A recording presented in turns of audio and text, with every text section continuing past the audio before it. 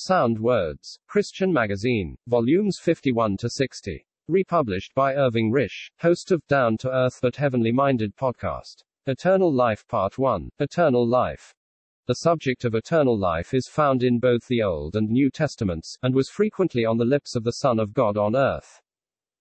There can be little doubt that although eternal life is essentially the same as given to men, wherever it is found, its form and character differ according to the dispensations.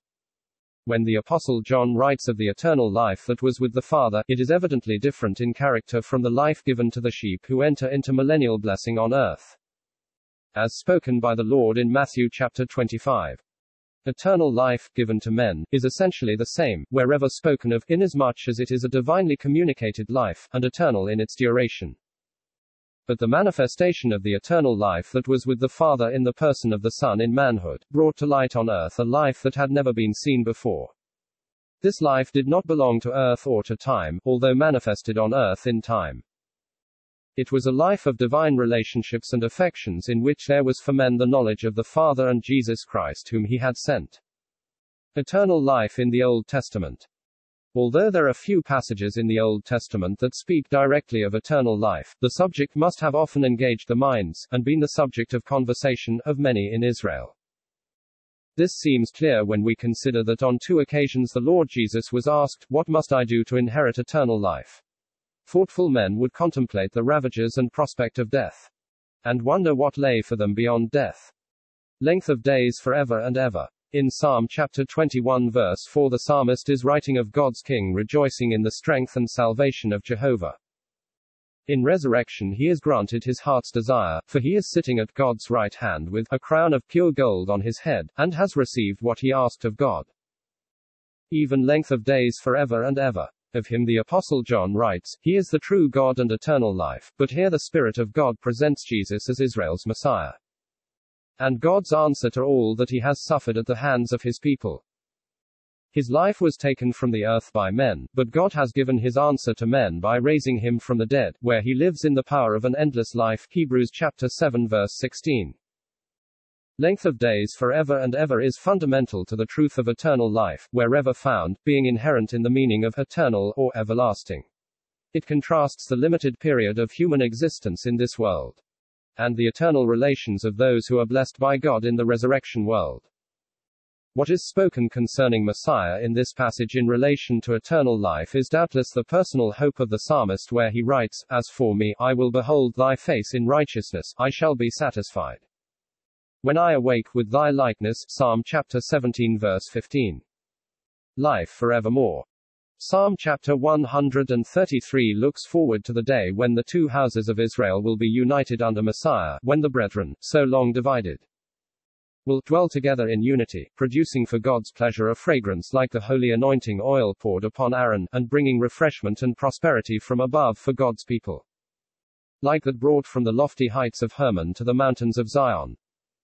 Not until then will Israel have the divine blessing promised to Abraham and to David, but secured through the precious blood of Jesus, the blood of the new covenant. Life forevermore, commanded by Jehovah for Israel, will bring the nation into millennial blessing. No longer will their condition be as depicted by the valley of dry bones, but nationally resurrected they will inherit all the blessing foretold in so many prophetic utterances.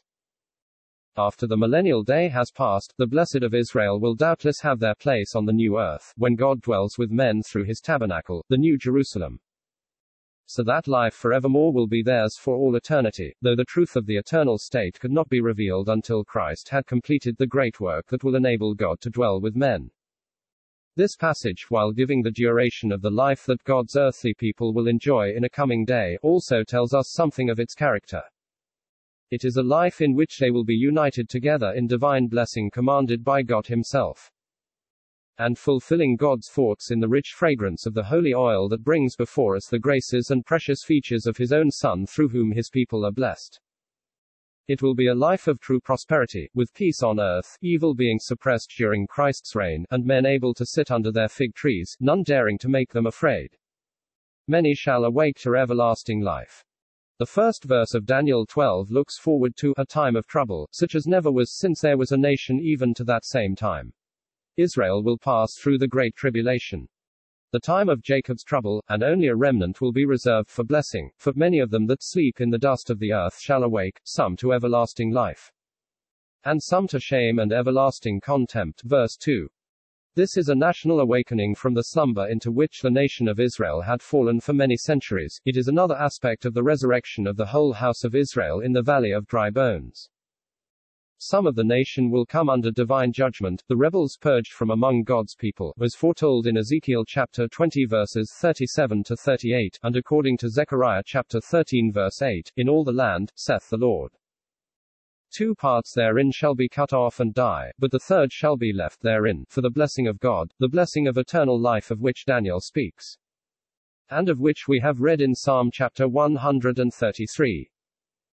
It is very clearly earthly blessing that the redeemed of Israel will have, the Mashalom, who turn many to righteousness, having a special part in the blessing of that day. Eternal life in the Synoptic Gospels. There seem to be but 3 occasions in the Synoptic Gospels where the Lord Jesus speaks of eternal life, the subject being raised with him by the lawyer who tempted him, and by the rich young ruler who desired the blessing of God. The 3rd occasion was when the Lord spoke on the parable of the sheep and the goats. Matthew, Mark and Luke all write of the approach of the rich young ruler, but only Luke gives the tempting of the lawyer, and only Matthew recounts the parable of the sheep and the goats. The lawyer. The question raised by the lawyer, what shall I do to inherit eternal life, though given to the Lord to test him, would probably be one often asked, but which had not been suitably answered. Since the lawyer had asked what must I do, the Lord took him up on this ground and asked him what the law required. On his answering rightly, the Lord said, This do, and thou shalt live. The Lord did not say, This do, and thou shalt have eternal life. Had any man been able to keep all the commandments, loving the Lord with all his heart, soul, strength and mind, and his neighbor as himself, he would not have come under the sentence of death. To have lived on earth perpetually, as ever keeping the law, was one thing, and to have eternal life as the gift of God was quite another. The Lord does not go into the impossibility of man having life on the ground of law, but shows in the parable of the Good Samaritan that man in his natural condition could not be helped by the law, as represented by the priest and the Levite. Only by the intervention of himself in grace could man be recovered from his hopeless condition, and provided for until he comes to take us into the full joys of eternal life. The rich young ruler. The question of the ruler was the same as that of the lawyer, but the motive was very different. There seems to have been a real desire in the heart of the ruler to obtain the blessing of God, and he evidently thought that he had met all the requirements of the law. Mark tells us that on his replying that he had kept all the commandments from his youth, then Jesus beholding him loved him, and said unto him, One thing thou lackest. Although having so beautiful a character, there was one thing lacking in his life that he had not been conscious of, and the Lord brings it home to him. Riches held his heart, he was not prepared to be parted from them to enter into the kingdom of God. Earthly treasure could have been used to procure heavenly treasure, but he preferred to hold on to the earthly. This so clearly showed that while professing to love his neighbor as himself, when put to the test, he evidently did not love his poor neighbor as himself. Nor was he prepared to take up the cross and follow the Lord. As in the case of the lawyer, the Lord takes up the young ruler on the ground of the law, seeing he had asked, What must I do? If he desired to obtain life on the ground of his own works, the law was there to test him, and the law not only held out life to those who kept it, but death to those who broke its commandments. The Lord, who alone could look into the deep recesses of the human heart, knew that the riches of this ruler, with the lovely character, were depriving him of true divine blessing. A heart set on earthly things was not prepared to follow a rejected Christ in whom the eternal life that he sought was alone to be found. When Jesus spoke of how riches hindered the rich from entering the kingdom of God, his disciples were astonished, saying, Who then can be saved? The rich normally trusted in their riches, and only God's sovereign goodness could turn their hearts from riches to trust in him for salvation, and the blessings of his kingdom. Peter, and his fellow disciples, had not trusted in riches or whatever they possessed, they had forsaken all to follow the Lord. For them the Lord held out a bright reward, an 100-fold now in this time, houses and brethren, with persecutions, and in the world to come eternal life. The possessions of the disciples as being associated with all who belong to Christ in the present scene would be great indeed.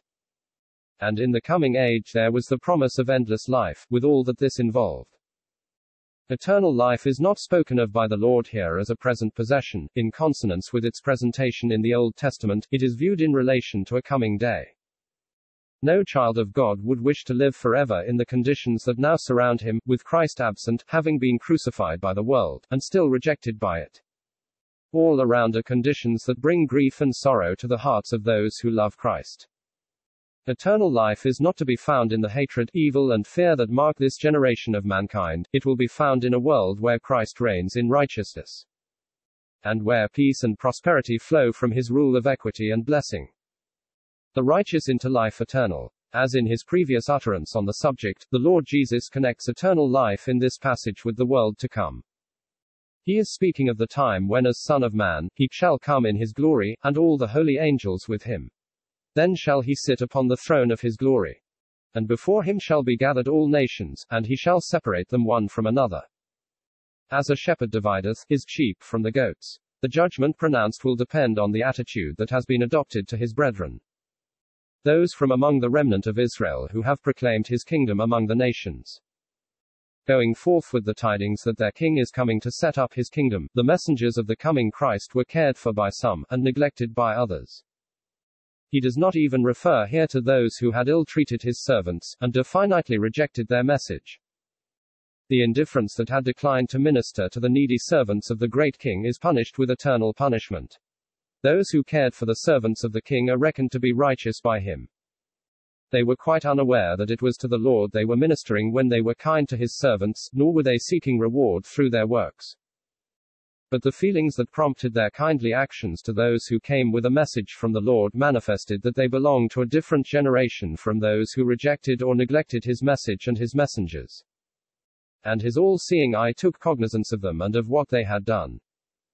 If eternal punishment was reserved for those who neglected the messengers of the king, eternal life was the portion for those who had befriended them.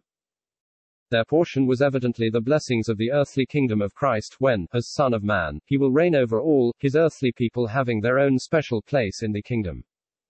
And these believing Gentiles also having their own peculiar part because of their reception of Christ's messengers.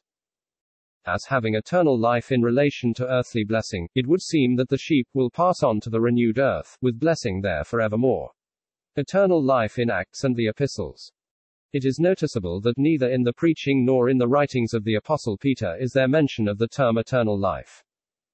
Peter, in his first epistle, takes us back into eternity, where he writes of Christ as a lamb, without blemish and without spot, who was verily foreordained before the foundation of the world, and he takes us forward to the day of eternity, with the new heavens and a new earth, wherein dwelleth righteousness, and he writes of things connected with eternal life where he speaks of God having begotten us again unto a lively hope by the resurrection of Jesus Christ from the dead to an inheritance incorruptible and undefiled, and that fadeth not away, reserved in heaven for you. But he does not speak specifically of eternal life. Eternal life in Acts. When Paul and Barnabas spoke the word to the Jews at Antioch in Pisidia, and after they blasphemed and contradicted, they said, it was necessary that the word of God should first have been spoken to you. But seeing ye put it from you, and judge yourselves unworthy of eternal life, lo, we turn to the Gentiles. God was offering his blessing to Israel in spite of their rejection of his Son on earth. But eternal life was not only for the Jew, it was also for the Gentile, and the servants of the Lord, according to God's commandment, as seen in Isaiah chapter 49 verse 6. Turned to the Gentiles when the Jews opposed and spoke evilly of the Lord. On hearing the word of God, which Paul and Barnabas preached to them, many of the Gentiles believed. Luke, the writer of this book, tells us that, as many as were ordained to eternal life believed. In spite of all the efforts of the enemy to thwart God's designs, he will assuredly carry out all his counsels, and will even use the opposition of the enemy to accomplish his will. If the Jews will not have eternal life, God has those, from among the Gentiles, who will, those whom he, in the sovereignty of his love, has chosen and marked out for his favor. Eternal life in Jude's epistle. Jude, like Luke in the Acts, views the blessing of eternal life in relation to God's sovereign mercy, and, as in the Synoptic Gospels and in the Old Testament, presents it in relation to the coming day. Having warned the saints of the apostasy that will mark Christendom, and having exhorted them to contend earnestly for the faith once delivered to the saints. Towards the close of his short letter the apostle writes, "But ye beloved, building up yourselves on your most holy faith, praying in the Holy Ghost, keep yourselves in the love of God, looking for the mercy of our Lord Jesus Christ unto eternal life." With the bright prospect of eternal life before us, we are to nourish our souls with the words of the faith, and in this way, in communion with the Lord, build ourselves up in the truth of God as revealed in the Scriptures. Prayer too is to mark us, not in the formal way that marks those who are merely religious, but as under the influence of the Holy Spirit. Keeping ourselves in the love of God will mean that we feed upon divine love as made known in the cross of Christ, and realizing that the love made known there is still the same, unaffected by all the evil and hatred of men that crucified the Son of God. Eternal life, though a present possession, as John teaches, as to its full realization is yet future, as brought out here. We are to be looking for it as the mercy of our Lord Jesus Christ. What mercy it will be when the Lord Jesus comes and takes us away from such a scene as Jude portrays into the joys of his kingdom and the deep eternal joys of the Father's house. This will indeed be eternal life for us. We shall be with the Son for all eternity, conformed to his image, sharing his place before the Father, entering into the full blessedness of all that God has prepared for us. Eternal life in Paul's writings. As everywhere, except in the writings of the Apostle John, Paul views eternal life as that which we shall enter into at the coming of the Lord, but, as we shall consider, in 1 Timothy chapter 6 he exhorts us to lay hold of eternal life, to enjoy even now by faith and in the power of the Spirit that which we shall soon have with Christ in the coming ages. Those who seek for honor and glory in Romans chapter 2, the apostle writes of the philosophers who judged as evil in others what they practiced themselves. Such would not escape the righteous judgment of God who knows the actions of men as well as their thoughts.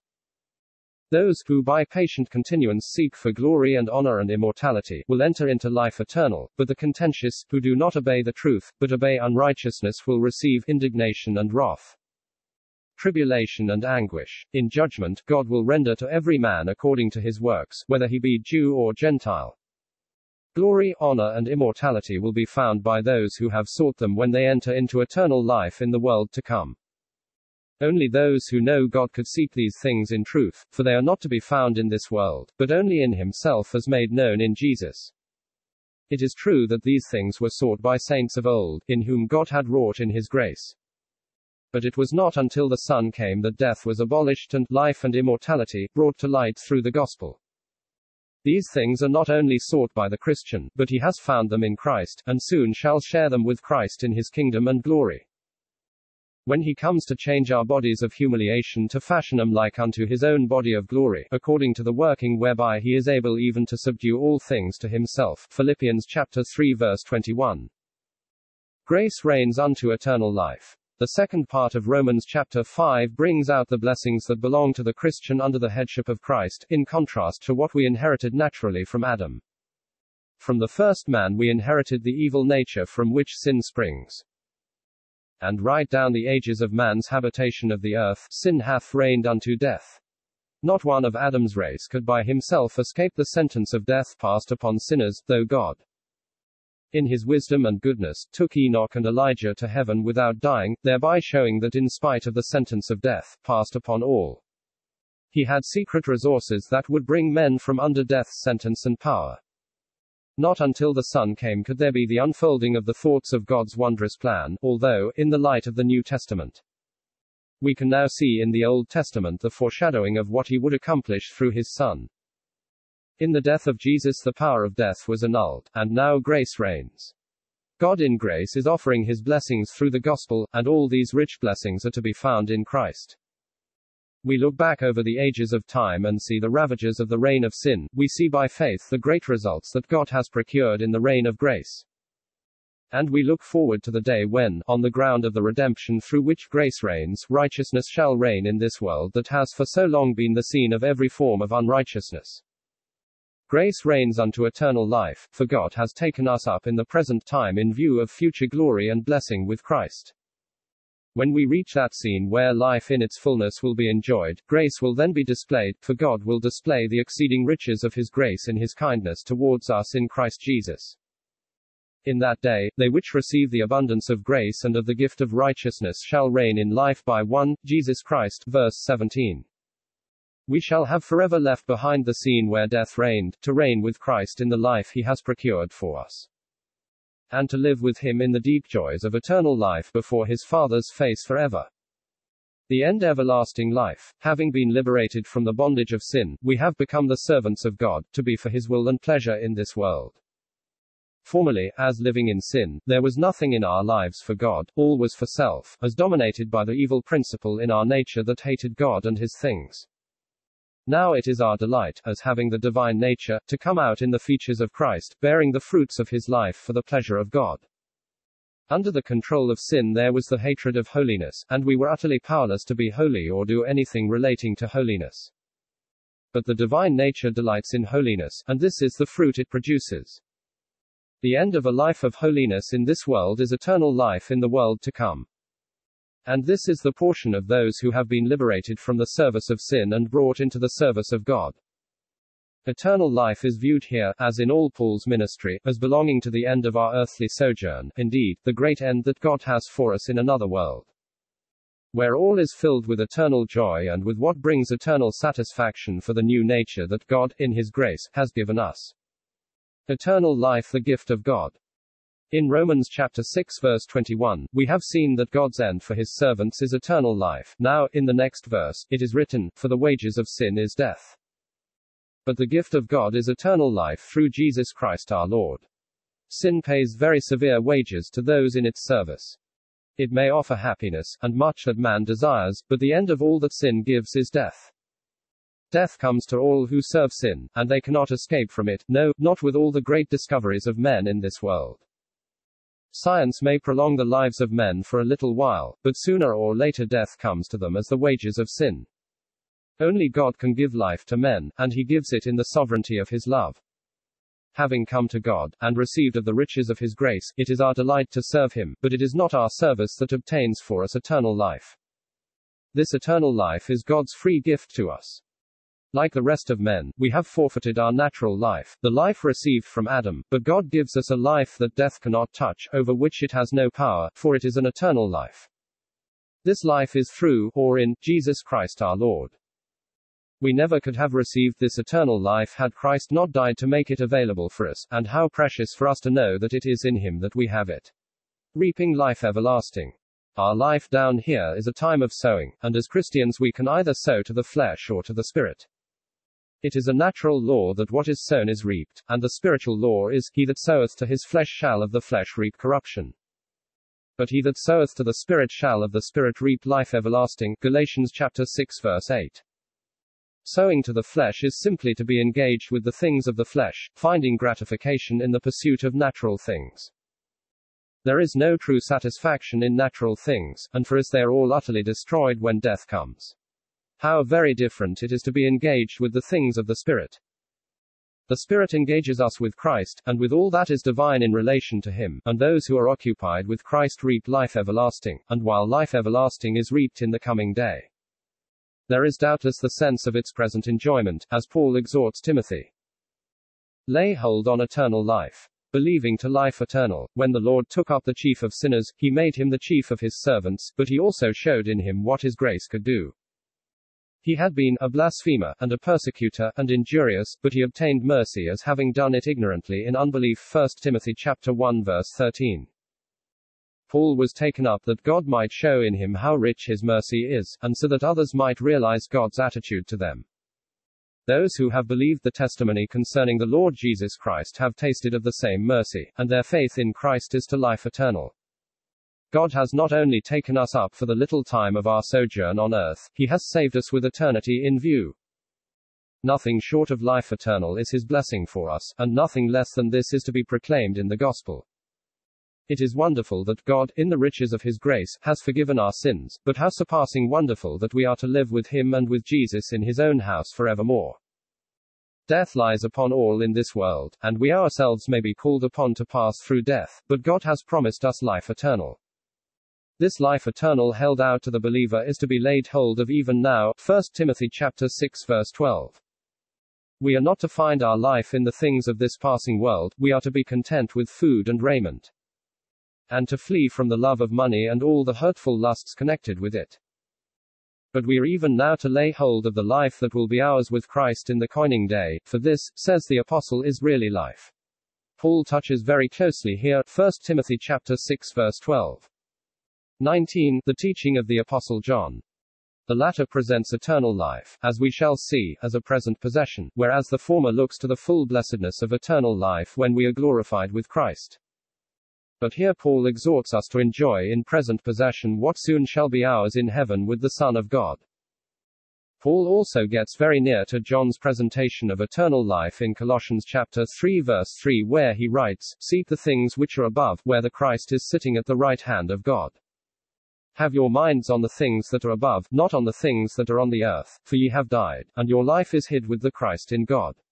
Eternal life is heavenly life, hidden from the men of this world, and enjoyed in communion with Christ.